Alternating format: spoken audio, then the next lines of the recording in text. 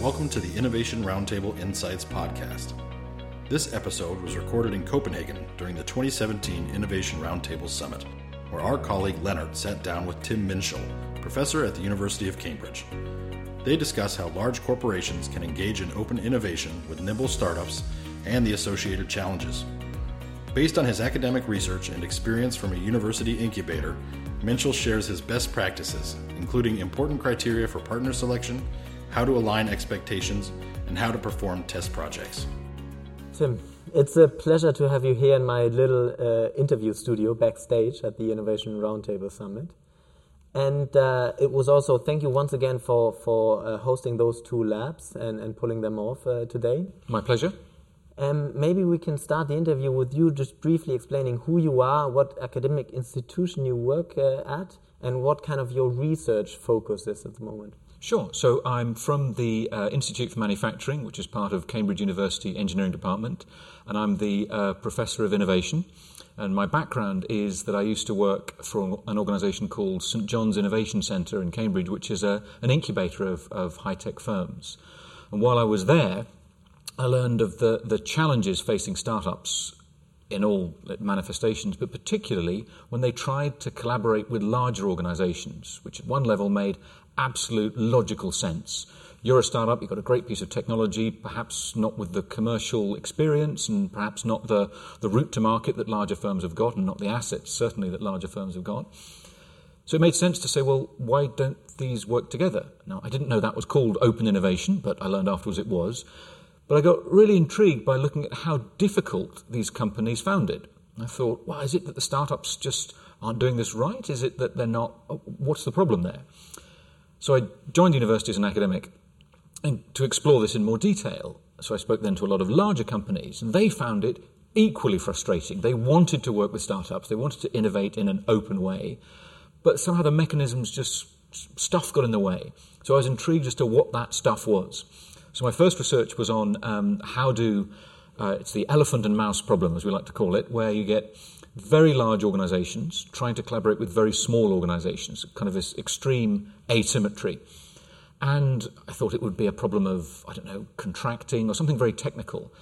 But we did a load of interviews and a load of workshops and found out that it's something much more human. There are some technical challenges that you need to be aware of and to overcome. There's also a whole load of people-based problems, people not getting on with each other, people not understanding what the other's really trying to do. So quite basic things, but actually very difficult to solve because it's a system problem. It's not just a little problem you're trying to fix between two parties. It's much more complicated than that. So did that for a while, and then got very interested in how big companies were dealing with this and kind of shifted more to the big company end of the telescope, which again revealed a whole load of other problems, that innovation doesn't sit in isolation as an innovation activity.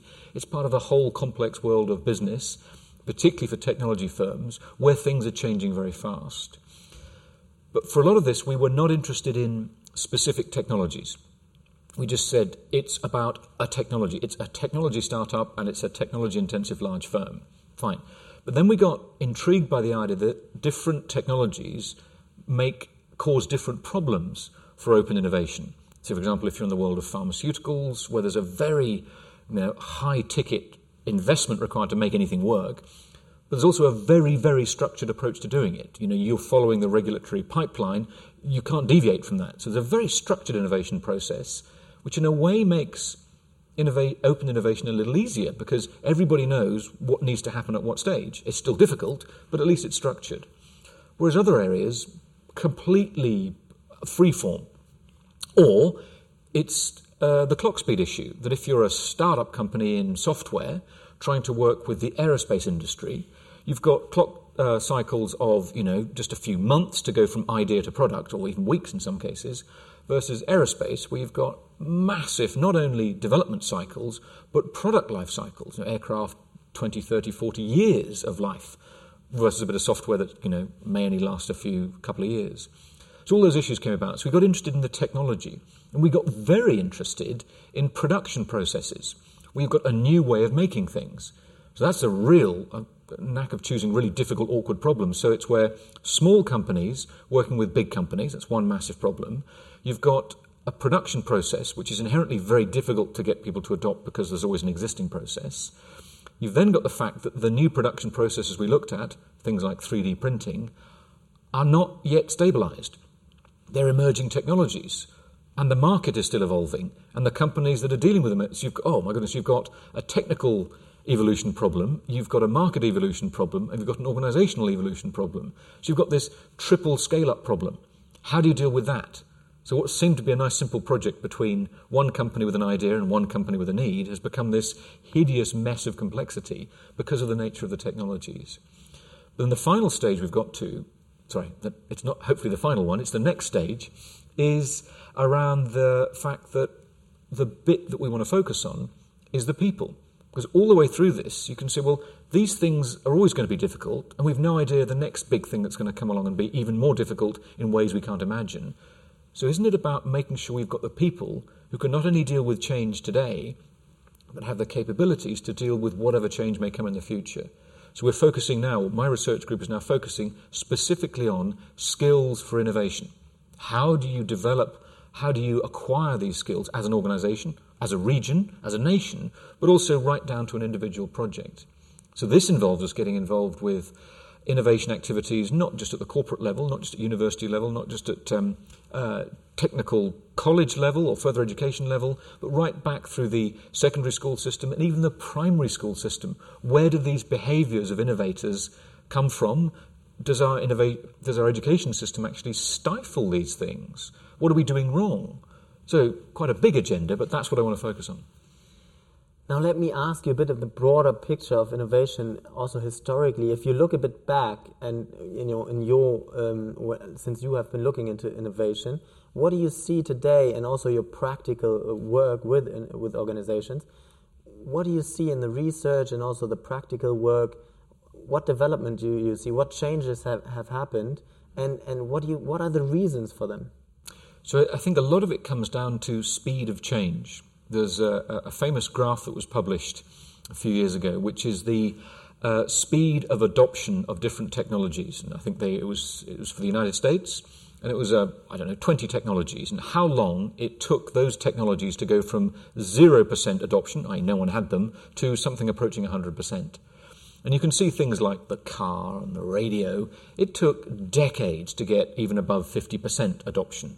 And, getting close to 100 now, of course, or radio perhaps not, it never will be.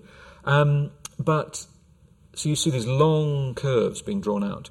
And then you see, as you move forward from the 1900s, where these cars arrived and radios arrived, to the arrival of the personal computer, arrival of the mobile phone, arrival of the internet. And you just see this incredible compression from 0% adoption to 90+% adoption in a very small number of years.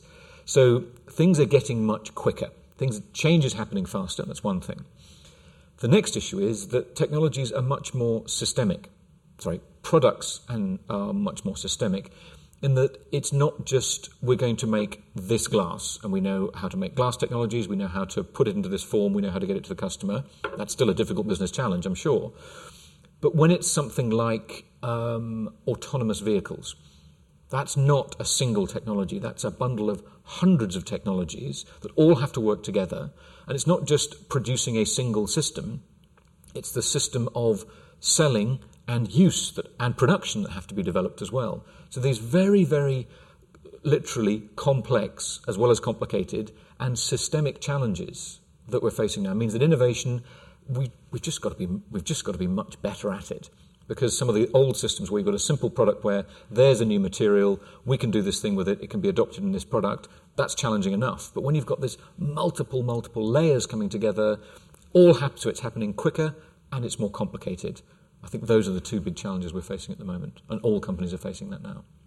Let me ask you about open innovation, and why do you think open innovation as a practice was coming up so, I would say, late, or at least in the last 20 years? What is the reason for that open innovation approach coming up that late, and why haven't there any open innovation in the 40s, 50s, 60s, and why is that now such a big topic and such a big vehicle of doing innovation for large companies? Sure. So I think you're absolutely right that open innovation is much more prevalent and visible now. But actually, I think it's been happening for a very long time. It just didn't have a label. So one thing a colleague of mine, Letizia Mortara, has been looking at is there is the moment where open innovation as a concept and the words open and innovation were put together, and the open innovation model was communicated, developed by Professor Henry Chesbrough from Berkeley. That moment triggered a change in behaviours. So, but it wasn't that up until 2003 there was no open innovation and then it happened. There'd been collaboration in innovation for literally centuries. People have looked back and seen examples of it happening way, way, way back. But it definitely was accelerated by the communication, the definition of that model, and the diffusion of that model. It's a nice example of an innovation in itself. That open innovation is an innovation. And so that goes through the same processes of development, diffusion, all those good things. I think, though, that the points we raised earlier about complexity means that if you're dealing with systemic issues such as rapidly changing, overlapping markets, multiple technologies from lots of different sectors, no one single company can do that. I think that's the nature of innovation changing is amplifying the need for open innovation. But to your point about what changed to make it happen, aside from the publication of that model, it's what Henry Chesbrough was saying, that there were corporate labs who were very efficient, very effective at what they did, so Bell Labs, IBM Labs, all these great laboratories, driving forward innovation inside companies in a very structured way, in a very effective way at certain times in history. But again, the nature of the technology changed. It became much more open. You went from closed systems to open systems, so it was much harder for companies to keep everything in-house. The emergence of and massive growth of the venture capital market meant that in the past, only big companies could afford to do the innovation thing, for massive investment in innovation. Smaller companies just couldn't do it. And if they did want to do it, who would fund it? Was with the emergence of the venture capital market, then there is the ability to create ideas outside of large firms and stimulate new ideas, which you can then benefit from. So, and then another factor was the changing role of universities. So universities traditionally have the two missions of education and research. But in many countries, triggered by particular activities in the US, this concept of the third mission arrived, particularly in the 90s, saying, yes, we expect you to be excellent at research and to be very, very effective at teaching, but also there's a sort of sense of, and the impact of your research. You must get involved in ensuring that this knowledge is used. Not everybody agreed with that, and it's a challenging area. It always was and always will be. That provided another mechanism for open innovation, because then companies found it easier, as universities developed these frameworks and capabilities and processes, to allow them to engage with companies. Not just because they said, oh, we've got to do this other thing now. It's, if you do it well, you can do better research. You can support your students more effectively by getting, leading-edge practice embedded in your education activities. You get to see really interesting challenges being posed by industry, and you improve the chance of that research being deployed to solve problems, which is actually what academics love. They want to see their ideas being used. So it's not about universities suddenly became generators of spin-outs and, lecturers turning up and professors turning up in their Ferraris. That's not it. It's the fact that people were given a mechanism to ensure their ideas got used. So I think it's those three things. It's the nature of changing technology. I think it's the emergence of venture capital markets in particular, and it's the changing role of universities in the innovation system that have come together to push open innovation forward and to accelerate open innovation. What do you see, or what have you seen in your research in terms of what criteria companies should use or could use to select outside partners to engage in that open innovation framework? That's a really good and challenging question. So from the labs we were just running, we can see this is a major issue. So there's a lot of mechanistic things you can do to find people outside you want to work with. And that's difficult, but not as difficult as actually getting the right idea selected and setting up the partnership and ensuring that the partnership is fruitful and leads to a useful outcome. There's a whole series of challenges around that. And what we see is that the companies it's a maturity thing. Companies have got better at doing this. Perhaps in the past they'd just go, right, we need to work with startups. How do we work with startups? Let's just go and find startups. We'll just go to Silicon Valley and we'll just, have a pitching session and we'll just pick the one we want to work with. That can work. But actually what you want to do is build up trust, build up a presence so people want to come to you and go, oh, we hear about your company, we think we've got something for you. There's then a whole series of mechanistic issues to do with how you engage with those companies. So it can be things such as some very, very practical stuff. So you want to work with that startup. That startup is not one of your list of approved suppliers. So if you go through your normal procurement routes, it can just grind to a halt because they don't fit the profile of what's required. So why not do lots of easy win projects where you say, well, we think we might want to work with you. So why don't you just do this piece of a simple consulting project where we'll specify something, you produce a report on this topic, we pay you for it, you're now in our systems, we kind of got to know you a little bit. Now, let's have a chat about what we could do together that's completely different. So you do lots of little things to kind of break that initial barrier. Because there's nothing more frustrating for a startup than people having, beauty parades and networking events where they turn up and it's just blah, blah, blah. Nothing happens. They go, this is a waste of my time. The other thing is having a sensible way of thinking about how you monitor and measure the effectiveness of these relationships, because you can charge off to Silicon Valley and come back with a briefcase full of really nice, slide decks on your laptop from all these great startups. And you go, so what are we going to do? And you go, oh, we'll do a project and we'll develop a proof of concept. And you go, I'm very excited about that. And the proof of concept is never taken forward. That may be a good reason. If you've decided, yes, we're not going to do that, for good reason, for these reasons, that's fine. It's when no one knows quite what to do with it. It's understanding how it fits into the whole business system. So I have a student, she's off in Silicon Valley at the moment, looking at the way in which one particular sector from particularly European companies, are setting up innovation activities in Silicon Valley. And she taught me the phrase innovation theatre, which is big companies saying, we want some of that open innovation magic from Silicon Valley, so we'll send our executives out there and they'll go and visit Google and Facebook and all these companies, and it'll be a great time, and they'll get the sense of what it could be. And they'll go back and carry on exactly as before. There's no mechanism for change. It is useful, it's raising awareness, but it's not actually leading to new products and services being developed, changing what you do and doing it better. And that's a thing I think needs a lot more work. What would you say? I mean, now you've experienced as yourself engaging with corporates and with large companies in your research. What would you say are some of the challenges? You've mentioned the startup challenges of large companies and small startups engaging with each other. But what are some of the challenges of other, potential partners within innovation? So I guess the startups one is a very particular and challenging one, but you're absolutely right, it's way broader than that. And so the university one, I think, is a very tricky one, because universities can be extremely valuable partners for innovation, but it's got to be understood what they can and can't do. So an interesting comment from one of the delegates earlier on, where she was saying, look, we approach university to have a problem solved, and we then face, in an open innovation way, a number of interesting challenges, putting it politely. So on the one hand, we go along and they'll say, yep, no problem at all, we can solve that for you, but it's going to take 2 years. They go, well, we kind of wanted it in 3 months. Goes, oh, no, research takes longer than that. The other problem they said was, they start off and they say, okay, we'll take 2 years, but in that 2-year period, the academic goes off in all sorts of other directions. Very interesting, not solving the problem.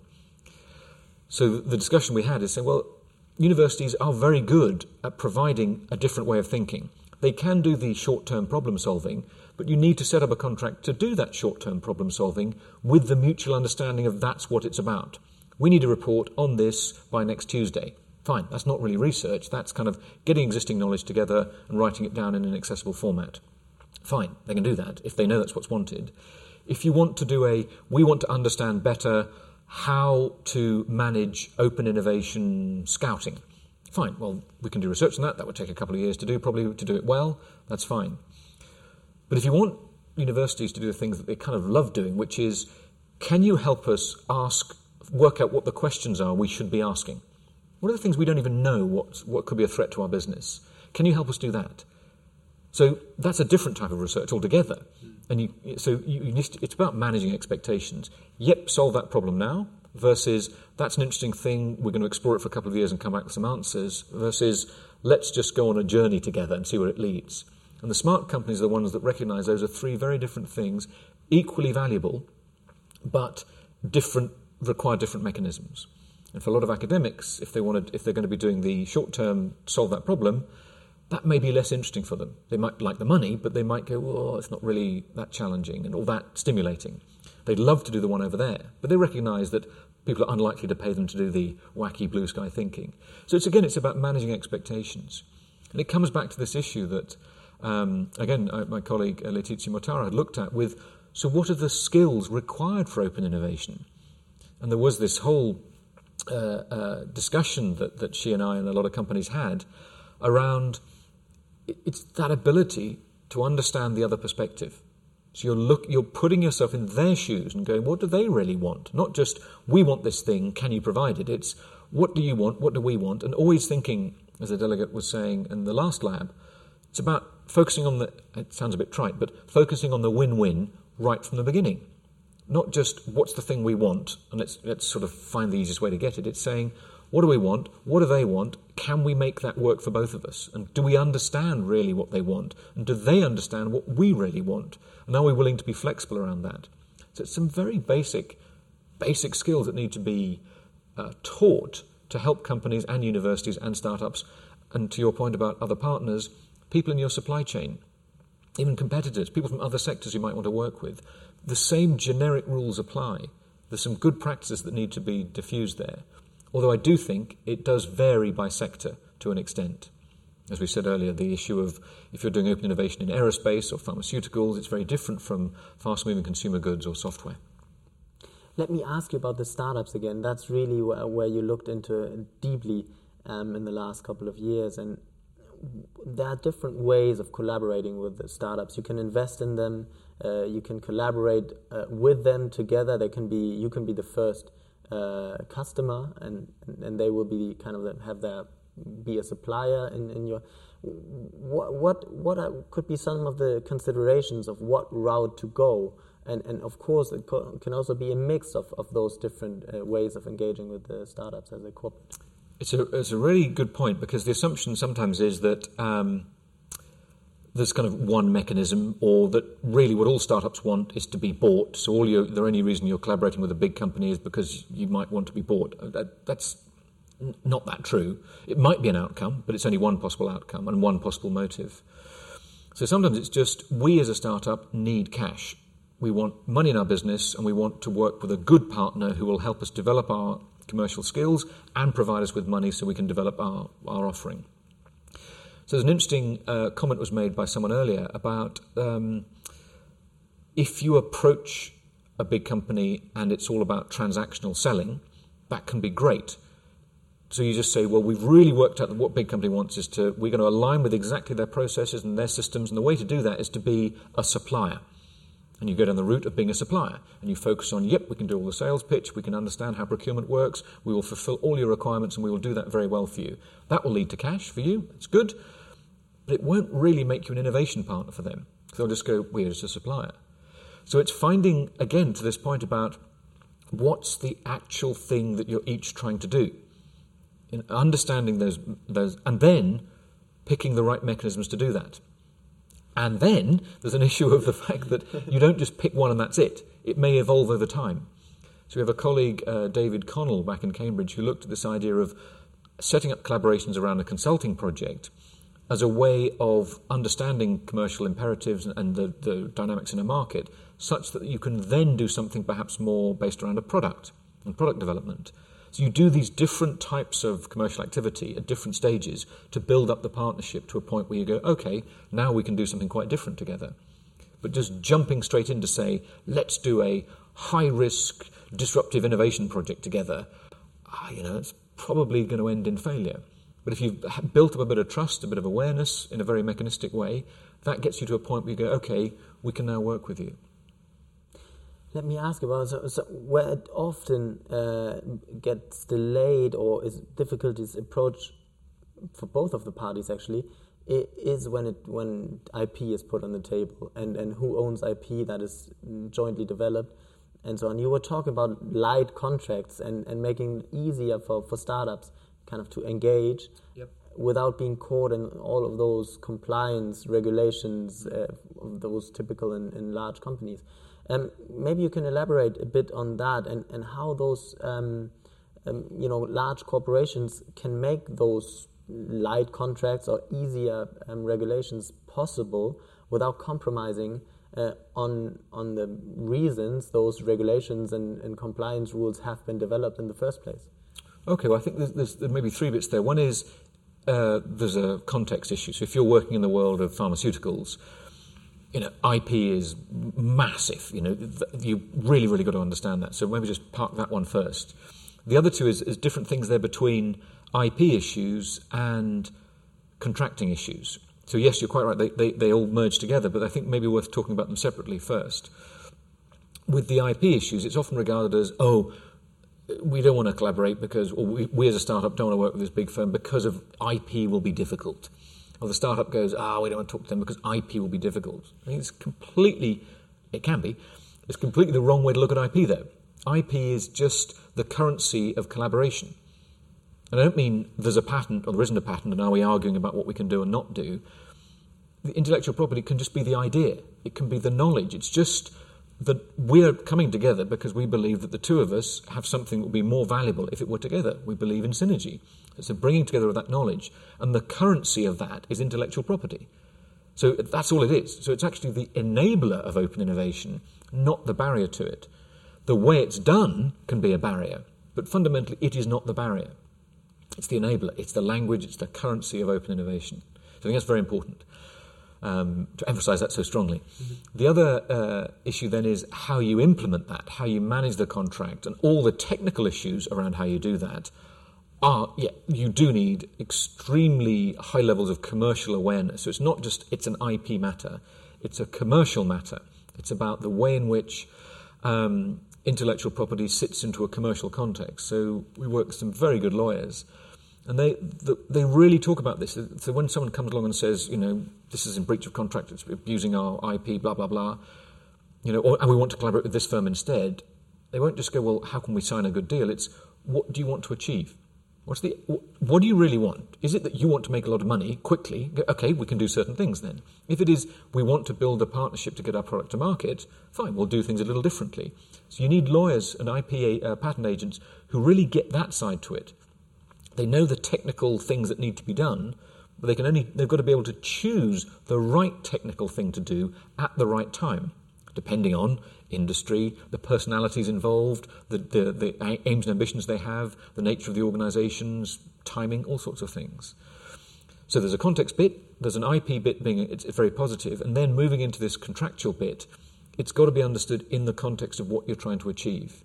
That it's not just what's good practice for writing contracts, it's about what you're really trying to achieve. So again, a point that was raised earlier, which was very, very helpful, was around if you allow negotiations around the details of the contract to come in too early, you stifle the discussion and you end up producing a very heavyweight solution to the wrong problem. It's never going to solve the problem you want to solve.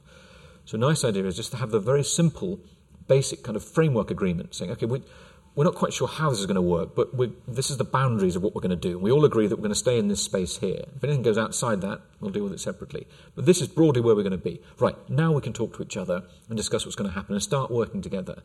As you work together, issues arise. New IP is generated. But you need to have got a mechanism to say, we know that when this happens, we're ready for it. And we know how we're going to deal with it. So you don't just deal with it as a crisis at the last minute. And another organisation we worked with put it very nicely. They said it's trust and contracts. Those are the two things you've got to work with.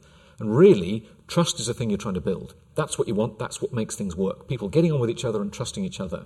However, you need the safety net of the contract. That's what it's there for. So when this breaks down, you don't just have a complete meltdown. You go, there's the contract. That says we can't actually do that. We've all agreed because we've all signed this. So it's the safety net that supports collaborations. Tim, thank you very much for the labs and for facilitating those labs, and thank you very much for that interesting conversation that we just had. My pleasure. Thank you very much. The video version of this podcast can be accessed via innovationroundtable.online. The Innovation Roundtable online network is your portal to a wide variety of exclusive content, including video presentations, interviews, insights reports, and articles. Not only that, InnovationRoundtable.online is also a place where you can connect with other corporate innovators, share experiences, request collaborations, and gain inspiration from your peers. Our network is exclusively for innovation practitioners and large firms, so visit InnovationRoundtable.online to discover more and request your 7-day free trial account.